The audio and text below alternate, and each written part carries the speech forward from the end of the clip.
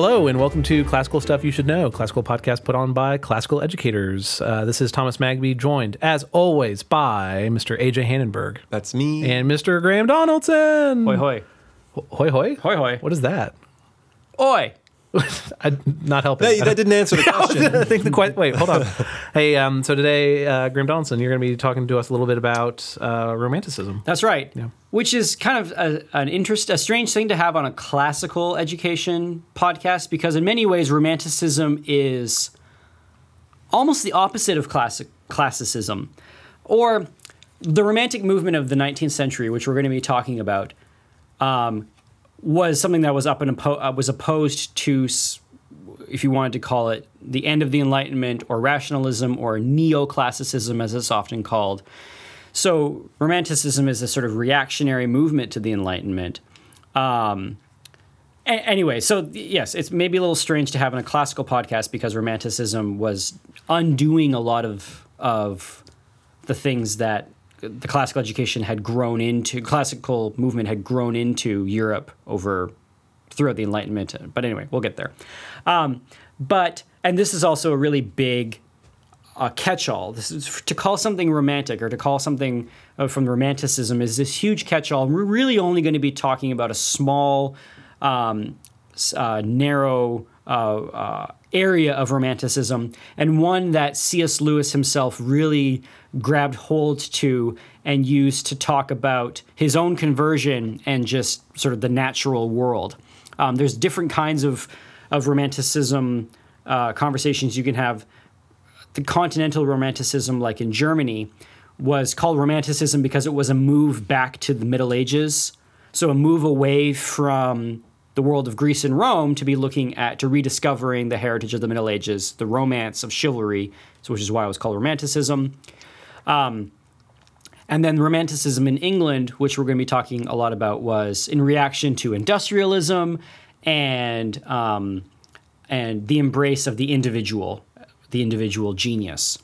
But the way that I talk about this with our kids, with our students, is to talk about the experience that a lot of the poets who wrote Romantic poetry had of the natural world. And it's kind of almost like even an uncomfortable thing to talk about, because there's this human phenomena. C.S. Lewis was convinced that all people felt this. The Romantic poets write as if all people have felt this. But there's kind of these experiences that one can have in their life where they just have this transcendental moment of beauty, where something that is normally, commonly mundane and ordinary seems to hit you in full force, and you have this moment where, like, time stops and the world feels drenched in being more real, and there is this feeling of, the way that C.S. Lewis describes it, it's this feeling of contentment. This is what I wanted. But then also this feeling of extreme longing. There's this more real out there that I want, that I don't have, and my heart sort of longs for it. Wasn't the longing sort of the byproduct of having the feeling, but having it only briefly? It fade away. And it fades away, and then you think, how can I keep this? How can I stay in this? That's right. So in the moment, it's sort of this moment of the soul feeling like it's at home. And then it fades, and then you have this intense longing to have that back again. And there's different terms for it, and different poets talk about it in different ways. There's like a German word for it that Lewis uses in his own autobiography. But the term that we use for it in English class, just to give it some sort of shorthand term, is one that all kids who go through my 10th grade class are familiar with, and we just call it deep joy. Did you get that phrase from somewhere? I got it from Milton, who talks about the deep joy of Eden. And Lewis himself makes reference to calling it the deep joy of Eden. And so, just for lack of a better term, so we all know what we're talking about, I've just called it deep joy. If you Google deep joy, if you go deep joy romanticism, you're not going to find anything. But this is just sort of my term to talk about this phenomenon. Transcendental experience. A transcendental experience of beauty. But that's sort of like for 10th graders. So we just call it deep joy. Yeah. So if you're familiar with C.S. Lewis's own biography, he felt this when he was a young child. He was sick in bed, and his brother, to cheer him up, brought him a mason jar lid that he had turned upside down, filled with moss, and made a tiny little like forest, and gave it to Lewis to try to cheer him up. And Lewis, when he got this, he just sort of had this strong joy and desire. Like he just wanted to live in that tiny, perfect little garden on the lid. He just wanted to be small and fill this little mossy, damp, green place and just live there in this pastoral beauty. And his heart just longed for this sort of thing. Later in life, Lewis was walking the halls of his boarding school, I think, and he passed by an English class, and he heard somebody reading poetry out loud, and he didn't know the poet, and he didn't know anything about the story, and all he heard was somebody say, "Balder the Beautiful is dead, is dead." And Lewis didn't know who Balder the Beautiful was, but he recognized that it was coming from Norse mythology, because he'd sort of heard about Balder before. But he said just in passing that classroom and hearing that line of poetry read, he just wanted to go to that world. He just wanted to go live in the world of Vikings and gods and ships and snow and north and know who Balder was and why did he die. And he just sort of had this moment of longing to go to a different place. You can see this pop up in his Narnia books, right? Lewis, in fact, actually dedicated his life to becoming a expert in Norse mythology. We often forget that he was one of the world-leading experts on the mythology of the Norwegian people, of the Vikings. And he admits that part of doing this, why he did this, was because he wanted to recapture that feeling that he had felt. When he was a young man, he had this feeling of contentment, and then it faded, and he chased it. And he wanted to find that feeling of contentment. Did he find it again? Well, he does, but not the thing itself. And we'll talk about Lewis's conclusions about this in a little bit. Different poets in the Romantic movement, especially the British poets, write about this. William Wordsworth Wordsworth and Keats are kind of the two poets that we associate with this feeling. Wordsworth, in his famous poem Tintern Abbey, when he was a young man, he went on a walking tour of the Lake District of England by himself, and he sat on this hill, and he overlooked this beautiful pastoral scene. And in it, he saw this ruined church called Tintern Abbey, and this little house that had smoke rising from a chimney. And as he just sat there, he had this feeling of all in all, is sort of what he describes. He had this feeling of everything, that his heart longed to stay and live and just drink deeply of nature. And then the moment passed, and William Wordsworth was sort of animated by this passion and this feeling. And he went back to the city, went back to his life, and he just was haunted with this idea. And next, he got another opportunity to go back to the Lake District and go to Tintern Abbey. And he went up to the hill and he sat down, and it was the same kind of day. And he was like, "All right, like, hit me." Wait, and he just sat there looking at the church, waiting for the feeling to come back. And then nothing. Yeah. And he didn't have it. And he was tremendously distraught. This thing that he had built up thinking he would have, this experience he would have, he didn't have it. And so he decided, to make a long story short, that he would try to crystallize the feeling in his poetry. If he could just write about it, if he could just try to capture what that feeling was in his poetry perfectly, then he could have it. He could, put lightning in a jar. He could have it in words. He could go back. He could experience it. And he never really does. And so Wordsworth, the young man poet, is longing and haunted by this experience of beauty and trying to get it back and really wanting it. And then Wordsworth, the old man, I think he becomes like a crotchety conservative member of parliament, right? Like he just sort of, he becomes kind of this grouchy, crusty British guy. Mm-hmm. But he had these feelings of desiring to have this feeling flood back to him, and he never gets it. Another poem that he writes, Intimations of Immortality, he talks about like when we were born, we are these like little bundles that just love experiencing the world of nature, and then as we get older, the world kind of drains us of this, and we lose it, and we sort of and there's sort of this idea that almost like this negative view of maturity, that the older you get, the sort of worse you get, and everything was better when you were young. Do you agree with that? No, I don't. Oh, okay, good. I think that it's possible. Chesterton writes about this, that as we grow, like when we're young, we have this idea of magic. And as we grow, we think about magic. But what we forget is that the world is a magical place.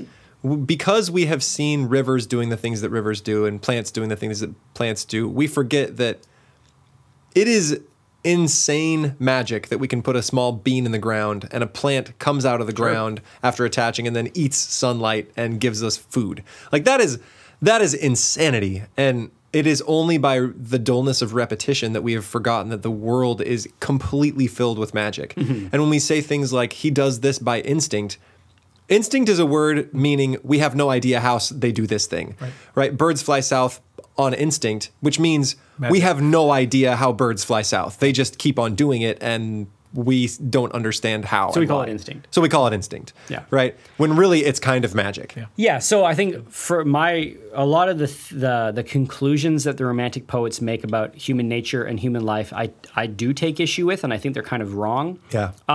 But they do see a problem that their world presented to them. And as we said, the Romanticism grew out of this world that had become very formulaic, very scientific. In our English class, we have a catechism that I make the kids say the beginning of every single class. It takes about 6 minutes. It started off taking 8, but now they're pretty good at it. It takes 6. And when we talk about Romanticism, we say that it is a reactionary movement to the Enlightenment. The Enlightenment began to reduce man to merely a thinking thing. The Romantics remind us that man is not a thinking thing, but a thing that loves. So that to me sort of crystallizes what the Romantic movement did. It kind of reminded us that human beings are not just machines in bodies, which the Enlightenment had kind of reduced us to, but that we are feeling things as well. The problem with the Romantics is that they took that feeling thing as either the only thing, or they sort of took it too far and said that man was just a wild animal that just reacted on instincts. And that's wrong. Anyway, but this feeling of deep joy, to sort of trace what Lewis does with it. So most of the Romantic poets have this feeling. So Wordsworth could never get it back. He could never write poetry that gave it to him. And he kind of ends up being sad as he gets older. There are some tragedies that happen in his life. He has some children who pass away early. He sort of has these poems, one of his poems, elegiac stanzas, where he really kind of seems to be saying goodbye to deep joy, like goodbye to that feeling, I'm never going to get you back. The world is too painful for the beauty of nature to penetrate, kind of thing. And then there are different poets who are Romantic poets who talk about this, but like Coleridge, Wordsworth's friend, Coleridge is a poet who, when he talks about the passions of nature and sort of the betrayal of you feel this thing, but then it fades away, he kind of gets angry with it. And he tries to fill that void with other things, and he actually ends up becoming a drug addict, an opium addict. Students easily and quickly ascribe to Coleridge like punk rock status in my class because he's following that same kind of trajectory. There's wild, passionate intensity. He wants to drink deep of life. The things that he felt when he was young, he's losing those feelings as he gets older, and he tries to fill that void with something. Yeah. In his case, it's substances, and he becomes sort of this sort of washed out old dude. Or no, he doesn't. He washed out, sort of shell of himself. Keats, who talks about these wild, passionate feelings coming from nature and art. For Keats, deep joy came to him through art. Dies really young. And so I tell my students he kind of died before he got sad. So he was kind of like in the throes of wild, passionate, romantic youth, and then he died. So he never got the chance to sort of write the poems about how nature betrayed him, like how Wordsworth does. And then I sort of controversially add William Butler Yeats into our Romanticism unit, even though he's about 70 years later. But I think he deserves to be fit in as one of these sort of last Romantic poets of the modern age. Anyway, we don't need to talk about Yeats. There's a whole other podcast on him because I love him. Yeats! Yeats! Sorry. But so all of these Romantic poets, their relationship with deep joy and Romanticism is that they felt this, their hearts resonated with it, And to their credit, they kind of dedicated their lives to try to get it back.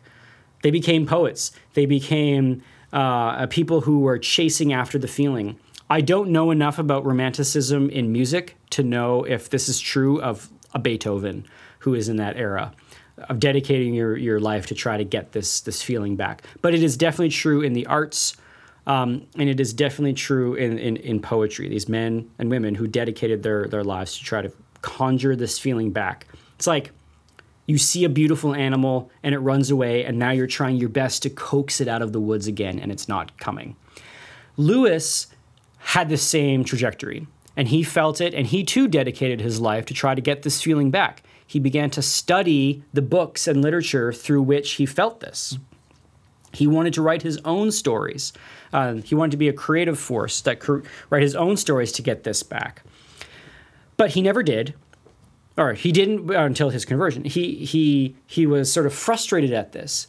But instead of just falling into sadness like a Wordsworth, he asked himself the question, it bothered his reason, because he said, there is a human phenomena that these poets write about, that I myself have experienced, where my heart, for a moment, desired more than the world had. And then it faded and I didn't have it. Either I just had this psychedelic experience that is meaningless, but he didn't like that solution, or my heart wants more than the world can offer it. And if that is true, then I am made for a different play. I am made for something more than just this world. You're talking about The Weight of Glory. That's here. right. Now, C.S. Lewis himself, this did not make him a Christian. This didn't even make him a theist. But this was the first step on his conversion, was that he said, there is a hunger in my soul that is not satisfied by anything that I have found on earth. My soul must be made for something beyond earth, beyond the world. And he began to think of this world as like a Shadowlands, that this world is like a turned down version of what it should be. And isn't that reflected in a lot of Eastern religions? Yeah, it right? is. That the world is an illusion, Yeah. or that it's not as it should be. And the reason why it's reflected in those religions is because they're people too, right? yeah, And they've exactly. had They this have the same experience. experience. Yeah. And but the answer does not come with, well, keep looking. Yeah. But for Lewis, the answer came with the idea that the world has fallen. And those little moments of deep joy is like the heart getting to return to prelapsarian Eden for a second, to remind you that you want something more. And so for Lewis, began. So in comes Tolkien, his good friend and sort of a good Catholic man, comes in and begins to talk to Lewis about the fact that this is the soul's desire for heaven, and then and that Christ is myth-made history. And because C.S. Lewis says, isn't Jesus Christ just a myth like any other myth? And he says, maybe we have myths, but one of them is true, right? One is an archetype that all other myths are trying to reach for, and Jesus is this myth, real myth. And that kind of blows Lewis's mind. Lewis's conversion is not just one from deep joy. It was almost the emotion or the feeling or the experience that got him wanting something spiritually deeper than just what the world had to offer. And then he had all sorts of other questions that had to be answered that don't really pertain to romanticism. But that is what we talk about in our 10th grade English class when we talk about romanticism, that the human person has this capacity and these experiences of beauty that ignite the heart, wanting it, causing it to desire more, and that the world is not a satisfactory place. And those who, anyway, so I tell my students that, like, there is only one, if you follow that desire honestly, there's only one place that it will lead you to, and that is God. But everybody else, but most people don't follow that honestly. They think it's from something else. And so they think that the medium is the source. Yeah, so they worship the medium. Like they feel it through a sunset, so they watch sunset every night, and they don't get it back. Yeah. So Same with nature, same with women, same with whatever you feel it through. So I tell in the Catechism, I say, what is the error of the Romantics? And what they say is, if I can remember it, the Romantics misplaced their affections. The soul's deep, joyful resonance with nature was designed to point ourselves back to its God, our source. They fell in love with the means as opposed to the end. So they fell in love. So It's Lewis, the error of polytheism, right? Or pantheism. They put the God in the nature rather than... Yeah, so Lewis says that nature is a signpost pointing to God. And what he means is not just the intricacy of its creation, which is true, but also our experience of the world both excites us and dissatisfies us. And that excitement and dissatisfaction points our souls to God, what we actually want and what we were actually made for. And in many ways, the following after our own desires in this world is an attempt to fill that void that we have felt with other things. So we, in our Romanticism unit, we read Byron, because Lord Byron is somebody that tried to fill that void with women. And sort of like the life of a rover and women in parties. And then he got to the point where it wasn't fulfilling him anymore. And so he decides to go die gloriously in war. And he does. And all the women of Europe mourn his death. And then Coleridge, who tries to fill that void with drugs. And yes, I am kind of oversimplifying these men's lives for the students to talk about this point. But I don't think it's a completely unfair simplification. Coleridge did do drugs because he was sad.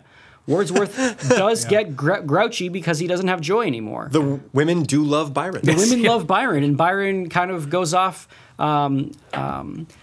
Lewis finds God. William Butler Yeats realizes at the end of his life that he wants to sing these songs of deep joy in heaven, if we to read the Sailing to Byzantium. So, and I think C.S. Lewis would say that once he had found the true source of this beauty, then it probably infused all of the other things that he did, right? Instead of trying to pull the beauty out of ancient literature, he could read ancient literature knowing whence the beauty came and experience it maybe a little more. Seek ye first the kingdom of God, and these things will be added unto you. But the opposite is if you seek these added things, you'll miss them and the kingdom of God, right? And so I think, so Lewis definitely, later in his life, he says that when he realized that Christ was what he wanted, and Christ is who he's got, that does animate and recast all of these books. And so it is no longer a search of a starving man. It is somebody who can go back and can read these things with delight and joy, being on the inside of the story as opposed on the outside trying to get inside. So, does that make sense? Couple of questions. Yes. First, maybe not a couple of questions, but one question. When was your experience? So what was yours? So Lewis, when he talks about this, he even says, I am embarrassed to even write this down because... I'm hinting at a thing that we've all experienced and can't be put into words? But also, to young Lewis, having that little toy was this moment of beauty and desire. And if you said, but dude, it's just a mason jar with moss in it, it would hurt. It would wound him because it's true. It is just a mason jar with moss. But it's also, you still don't understand me, man. Right? So I even shuddered to put into words my experience of it. But I had an experience of it when I was about 18 or 19 at camp. And I worked for 8 summers at Northland Bible Camp. Woo! And it was 10 hours away from Toronto, so I didn't go home on the weekends. So oftentimes I was at camp by myself or with other people on the weekend, and there's no campers. And I think it was a Friday night, and all the campers had left, and I had done a day's work, and so I was tired, and it had been a hot day. And I laid in bed with the window open, because it's a little wood cabin, no air conditioning. Just laid in bed with the window open, and then it started to rain. And you had the sound of the rain on the wooden roof, and then you had that smell of wet forest. So this cool air of wet green forest smell blew in the window. And then the cabin was sort of on top of this hill, and down in the bottom was the lake. And in the distance of this rainstorm, I heard the call of a loon. We don't have loons in Texas, but if you Google loon call, it's sort of this sad, warbly bird, almost like a sort of a mournful cry. And as I was laying there, I heard this loon and the rain and the smell, and I just had that moment where I was just so, like, AJ, almost what you were talking about last podcast, like just happy to be alive. Or we were talking about with the Ray Bradbury. Cares and vanity are stripped away. And I was actually Yeah. thinking that might be one of the reasons it's easier when you're young. The Exactly, world is full of hope, full of future. Anything could happen. Yeah. You maybe haven't developed the same Jadedness or jaded whatever. complexes that you deal with when you're an adult, the same vanities, the same knowledge of, and maybe just the repetition hasn't beaten your sense of joy out of you. But you're older enough that it's not just like, I flippin' love ice cream. Yeah. Right? Like, it's... Candy tastes so good. Yeah, it's so you have so that's why it sort of hits you in your youth, and I just had that moment, and then like a mosquito buzzes in your ear and it's gone, and then whatever. Yeah. But I've laid in bed and I've had rainstorms and I've heard birds before, and it never comes back. And I didn't put too. I sort of thought about it, and I was just like, man, I love camp. Is the thought that I had. Yeah. And then in my mind, I was like, if I could just live at camp my entire life, I would be happy. And I was even planning my life. I'm going to take over camp. I'm going to live in Northern Ontario, take over camp, because that's where I'm happy. And then in college, I was reading Romanticism and really was reading Lewis, and I was like, oh man, I can't be happy at camp. I mean, I can, but not in the way that I think I want to be. Because if you start working at camp, you realize that you have to figure out the food budget. Exactly. And you have And to then deal with it's- kids with problems, and you have to deal with counselors who don't obey the rules, and you have to... And it's not that camp that I wanted, it's that moment. Yeah. And so reading Lewis, and then I myself was convinced by his argument that it is the desire for heaven that you have. And then, which is tremendously freeing, because I don't have to You don't have to be at that camp. I don't have to be at that camp. I'm with Christ everywhere, right? Anywhere. So, but that was that moment there, and it's kind of I even tell it to the class, and every year there are kids who are like, that's stupid, I don't feel stuff. And then every year there's like a couple of kids, and I can just see it in their eyes. They're like, they even come up and they're sheepishly, they're like, Donaldson, I know exactly what you're talking about. I had one student last year who was embarrassed. She said, Donaldson, I had that experience in a Randall's parking lot. And I was like, that's awesome. Yeah. But I tell my students, yeah, okay, fine. You say you don't have it, it'll hit you one day. And I had a student a number of years ago who was like, that's stupid, I don't feel things. And then he came back as a junior, and it was during like the parent-teacher welcome day where like the new 10th graders sort of shyly come in. They're like, I'm in your class now. And you're like, cool. And you shake their hands. He burst in the doors and he's like, Donaldson. And he got kind of sheepish. He's like, I felt deep joy. I was like, yeah, you did. So good. And he's like, I was in my hammock and I was looking at the sky, and like a cicada started buzzing, and I just had that, and he was describing it and he was getting embarrassed. I was like, I told you, man. I told you. Anyway, so yes, that is his experience. What about you, Berg? I've had a few, and I remember two really vividly. One was at a lake in Canada, and I was sitting there, and the lake was beautiful, of course and it the was. day was perfect, and I was like, man, nature's beautiful. And I felt this strange eternity creep up on me. Like this moment can stretch forever. It was odd. It was deep joy. And I've had the same thing, and this is going to sound really funny, but in high school when I was driving my old 79 Ford Fairmont, it was this boxy, flesh-colored nightmare of a vehicle that the exhaust pipe was rusted through, and it would shoot exhaust straight into the cabin. I had no idea, but I just knew I got headaches and a little dizzy. At any given moment, 3 of the 6 cylinders were like clogged with oil because oil leaked into the spark plugs. Like, it was a bad car, but it was my car. And I had the windows down, and it was sunny, and I was driving next to a golf course, and it was just, my cares fell away. Yep. And if I'm honest, I had a little bit of that feeling at the beginning of this podcast when you started talking about it. Yeah, you did. I don't know if it was a complete deep joy, but I'm sitting here. It's beautiful outside. I'm with my friends. I'm not worrying about the things that I have to do. Right. And weirdly, I think many of God's commands are aimed at returning us to this experience. Yes. Right? Do not worry about tomorrow. Tomorrow has The care, today its has own enough cares, right? Today has enough cares, and He is trying to help us to divest ourselves of the vanity and self-concern and Anxiety. worry and anxiety and all of these things that can steal that joy and return us to a joy. And we can never keep it because we can never be totally sinless, right? But I think that He is trying to get us back to that place.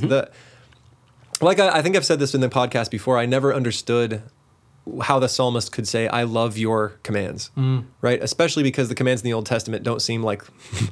Life-giving, yeah, sure. But I get it now. And I only got it, I think, at 31, when I was like, he is trying to make us free, right? That is the goal of every command in Scripture. He is trying to give us freedom and beauty, especially freedom from ourselves.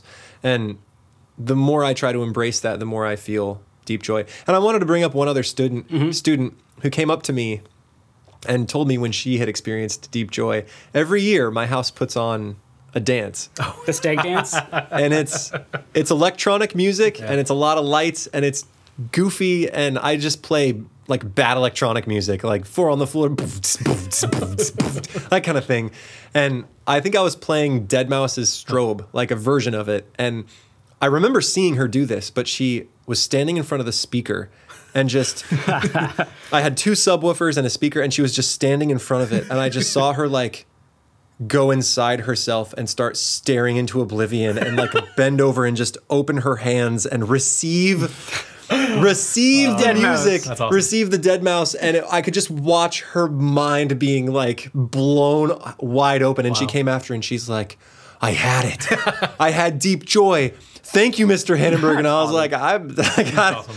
all I was doing was pressing buttons, but It's really cool. it can come anywhere. And Yeah. so shout out to that girl if she's listening. What about you, Bees? So I've asked you for this. I've wanted to learn about deep joy for a long time, and you said no. Wait for the podcast, and so then here I am. Well, it's you have to be clear. I'm not a cruel person. It was, can I sit in on your deep joy was lecture in that. class? And I said No, no because your presence would.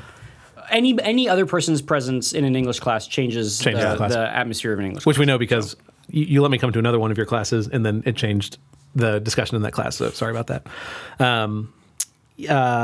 Yes, my first reaction to it was when I was saved, and I was at a camp, but it wasn't related to nature. Is that important to the deep joy?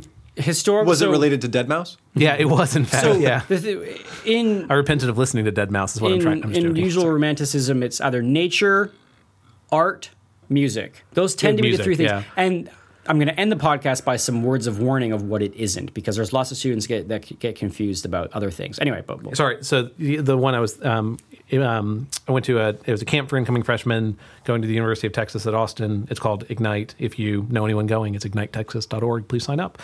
And so, And it's not a convention for arsonists. it is not, though. That would be much more fun. We do have funny fire related stories, but I can't share those on a podcast. My first experience of sorrow over my sin, repentance over that sin, and then there was a worship service right after that it was all of us incoming freshmen coming together, and it was just like, I don't know, it was the most freeing, like outside of time, like I don't know, it was just really powerful. That was the first one that came to mind. But then when you talked about nature, I was thinking about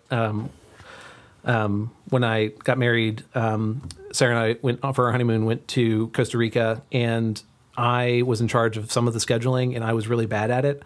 And so I scheduled us to be this entire day in this little surf town called Tamarindo. And like, this was a horrible idea because there's like 3 things to do in Tamarindo, and like none of them require the entire day. And so, 30 minutes into our 8-hour day, it's like, oh no, we have all this time to fill.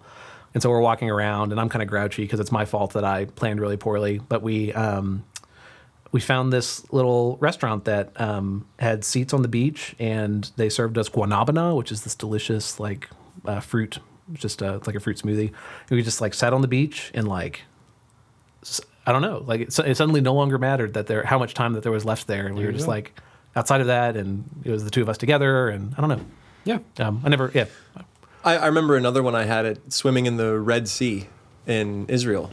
Like it was a crazy, crazy trip, and they had our time booked solid. And I think we actually had to refuse to go do some other activity. Everybody was going scuba diving, and we decided not to, but to go down to the beach and swim in the Red Sea. And I remember it was just peaceful. Yeah. It was really nice.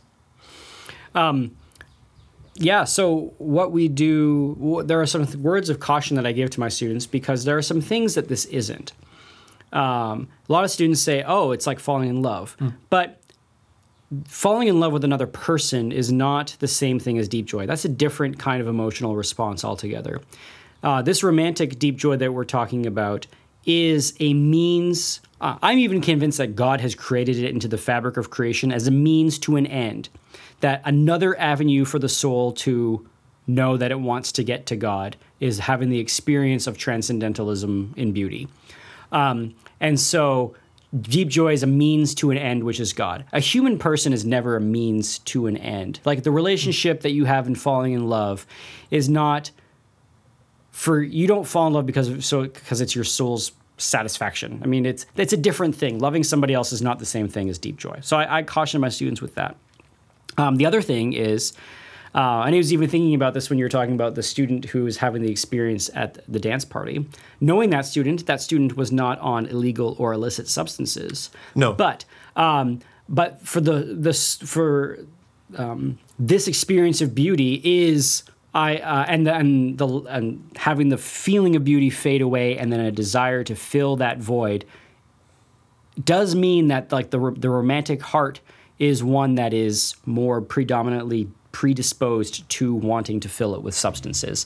I mean, we talk about the punk rocker or the rock and roller who, lives a life of debauchery and substance abuse. And a lot of that is because of this feeling of beauty and that they must have had that moment on the stage where they felt alive and then they don't feel it again. And then they sort of numb that pain or that sort of angst or the desire for it.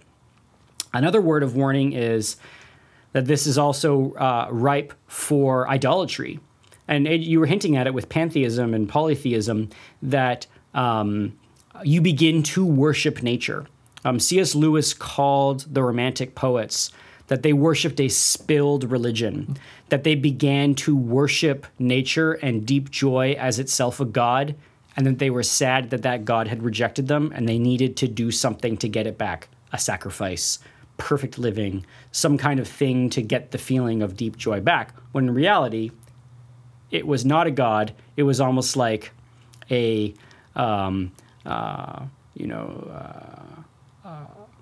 force or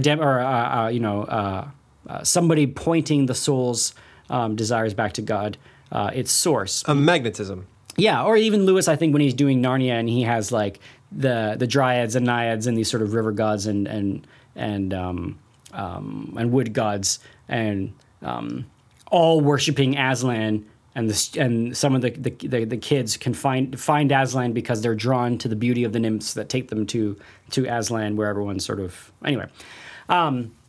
So those are just sort of some words of caution. How Romanticism sort of played itself out in history is also kind of like a misunderstanding of human nature. These are the conclusions that they drew. Oh, I want nature itself. As opposed to God. And sort of one of the hangovers or the carryovers that we have of Romanticism in the modern world is this strong emphasis on your own individual experience. Your own individual experience that supersedes like common humanity. And the idea that the happy person is the genius. The person from whom they can give voice to their own inner experience in order to make deep joy exist. And I never realized this until I had sort of gone through Romanticism. I did my master's degree in C.S. Lewis's book, Till We Have Faces, which is one big story about how the soul has dealt with deep joy and how it finds God at the end. Maybe that's a whole other podcast. But anyway, and it wasn't until I went back and I read in the classical world. In the classical world, you often get philosophers and writers talking about the seductive dangers of poetry. And I think what they mean is that writing poetry and just sort of living in the world of beauty, divorced from reason or divorced from philosophy, can be just like a sticky, sweet covering over our soul's desire for God. Now, they wouldn't have framed it in our soul's desire for God, but it can be like a seductive force that numbs us to the work of soul betterment. And so we can get lost in the sort of the sad songs of the poets, and not have the sort of sober-minded, clear thinking of the philosophers that is also needed. Like Lewis needed both. He needed the experience of beauty, but then he also needed his questions about God answered satisfactorily. And he got that when he talked to Tolkien. And I think every soul needs to have, like, the soul's conversion needs to be both of those things. It needs to have the desire for God that is felt in the heart, but it also needs to have the settled questions of the mind as well. And if only one happens, if only your brain is baptized but your heart is not, then you are just going to know the right answers but not care. If only your heart is baptized but your brain is not, it's like the seed that sprouts up quickly but has no root, and then when the sun scorches it, it melts away. I think that's true. Sort of, if it's just a emotional conversion and not a sort of a soul's conversion, you have this kind of problem. Anyway, so Romanticism. So even though I wax poetically about it and I find it very fascinating, the more I've taught it, the more I've thought about it, the more I realize that it is halfway there, and it is not the entire story of the soul's experience and then the soul's sort of reality. It's kind of this dangerous thing, right? Like, I realize this as I teach this to students. Like, I am giving language and voice to an experience that they've had, which is good. I want them to know that what their heart is longing for is relationship with Christ, which is true. Not all students buy it yet.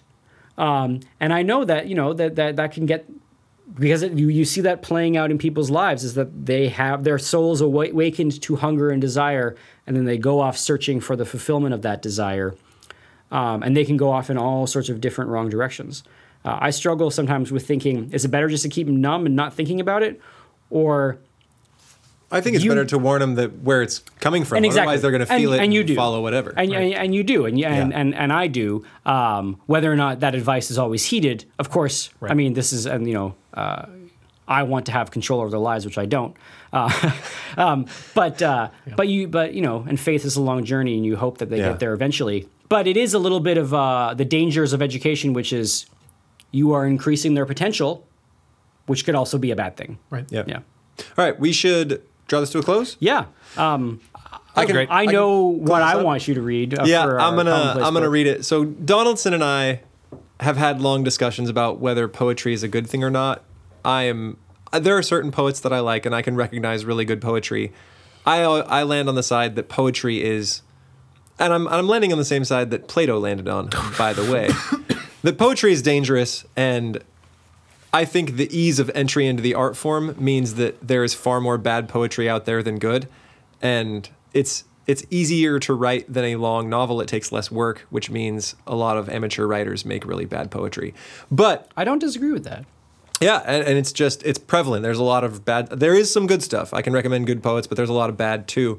And I was going to read this about, it's from Boethius' Consolation of Philosophy, which we've been said we were going to tackle, and I've been trying to read. So far, it's pretty good. And he is in jail, and he's talking to Wisdom the goddess. They're having a conversation. She shows up, and he's kind of spaced out for a while, and then she kind of tries to snap him out of it. And as she approaches, this is kind of what she says. As she caught sight of the muses of poetry standing by my bed, giving me words to suit my tearful mood, the lady was angry for a moment, and her eyes flashed with savage fire. She spoke. Who let these whorish stage girls come to see a sick man? It's more pain they bring than remedies. No, they make things worse with their sweet-tasting poison. These are the kind of women that choke off a mind's rich fruit, wrapping it up in sterile thorns of passion. They make a mind more used to disease instead of setting it free from pain. If you were trying to seduce a common man with your enticements, as you usually do, it wouldn't bother me so much. But then you would not be damaging my work. That's good. I mean, because if you just left students thinking that the intensity of feeling is an end, Yeah. then you get stupid things like the ending of Dead Poets Society, where they're all standing on their desks, with their romantic feelings to their teacher or whatever. Romance in terms of deep feeling, right? Like if deep feeling is an end, then I think the person who thinks that just deep feeling is an end is someone who is in despair. And I think that's what philosophy is telling Boethius here, that like you are in a dark place, you're in a dungeon, and you're trying to console yourself with sweet music and poetry. That's not going to do it. That's the wrong medicine. Well, and even they were suiting his mood. So Yeah. he was depressed. He was reading depressed poetry. And our students do the same thing. Yes. When you are feeling bad, you listen to sad, depressing music. And that isn't healthful. That's not a remedy. Feels It's like somewhat of a consolation, a wallowing, a sinking down into this thing, a burrowing into their sort of like sad blankets of comfort. But it's not. It's not. And I think even after listening to a bunch of artists talk about I listened to a podcast called Song Exploder, where artists talk about the way they make music. And one of the things they talk about is having to feel things more extremely and sort of wallow in that feeling. But almost ubiquitously, it's a bad experience. Yeah, right. It damages them, right? They have to feel pain and continuously feel pain to try to make their music. And I don't think that's healthful for the human person. Just like if you just went through a breakup, listening to breakup songs is not good for you. And this is the temptation of poetry. And I think now the temptation of music and of movies is to wallow, right? I had just broken up with a girl in college, and we were on a road trip, and I got sick, and so I stayed back and watched Love Actually. Oh, dude. Oh man. Man, if you're looking for a way to just straight up bum yourself out, that's the way to go. That is a way to do it. So my solution is always like, if you're feeling the desire, the lack, if you're feeling that haunting of deep joy, like make your bed, make yourself some eggs, go for a walk, do something physical, read a great book, hang out with friends, like live the good life, as opposed to sort of just wallow in the... Yeah, don't go seek poetry. And if you're feeling bad, maybe listening to sad music isn't the way to solve yourself, or even trying to force yourself to listen to happy music because it doesn't apply. Right? Practice philosophy. Remind yourself that time heals wounds. Remind yourself that wallowing in an emotion is probably not a healthful thing to do. And yeah, go ride a bike, take a walk, do something useful, have a conversation with a friend. Right? This is practicing philosophy, and it's more healthful to the soul than maybe wallowing in poetry. And if your soul is in that wallowing place, like it wants relationship with God. And that's what it wants. And so, so take internal stock of your own soul to see if you are far from him, because... And prayer always helps. Because the consolation that comes through the poets is a false one. Yeah. Anyway. Okay, that's good. Let's drawing it to a close. This has been... Oh, you opened, right? So you got to close? Yeah. I'm sorry, I didn't mean to steal you're your totally thunder. fine. This has been Classical Stuff. Thank you, everyone, for listening. Hey, if you've enjoyed this episode, please share it with a friend. That would mean a lot to us. If you have any ideas for topics, anything you want to send us, classicalstuff@veritasacademy.net. We're on Twitter at CLSSCAL Stuff. At Classical Stuff. And Twitter is just a hotbed of deep joy. No, I was kidding. Is it? No, isn't it literally the exact opposite? It's miserable. I have a personal Twitter. I never use it. It just makes me sad. I think that's everything. So thank you all for joining us, and we will talk with you again soon. Cool. Bye. Thanks. Bye. Bye.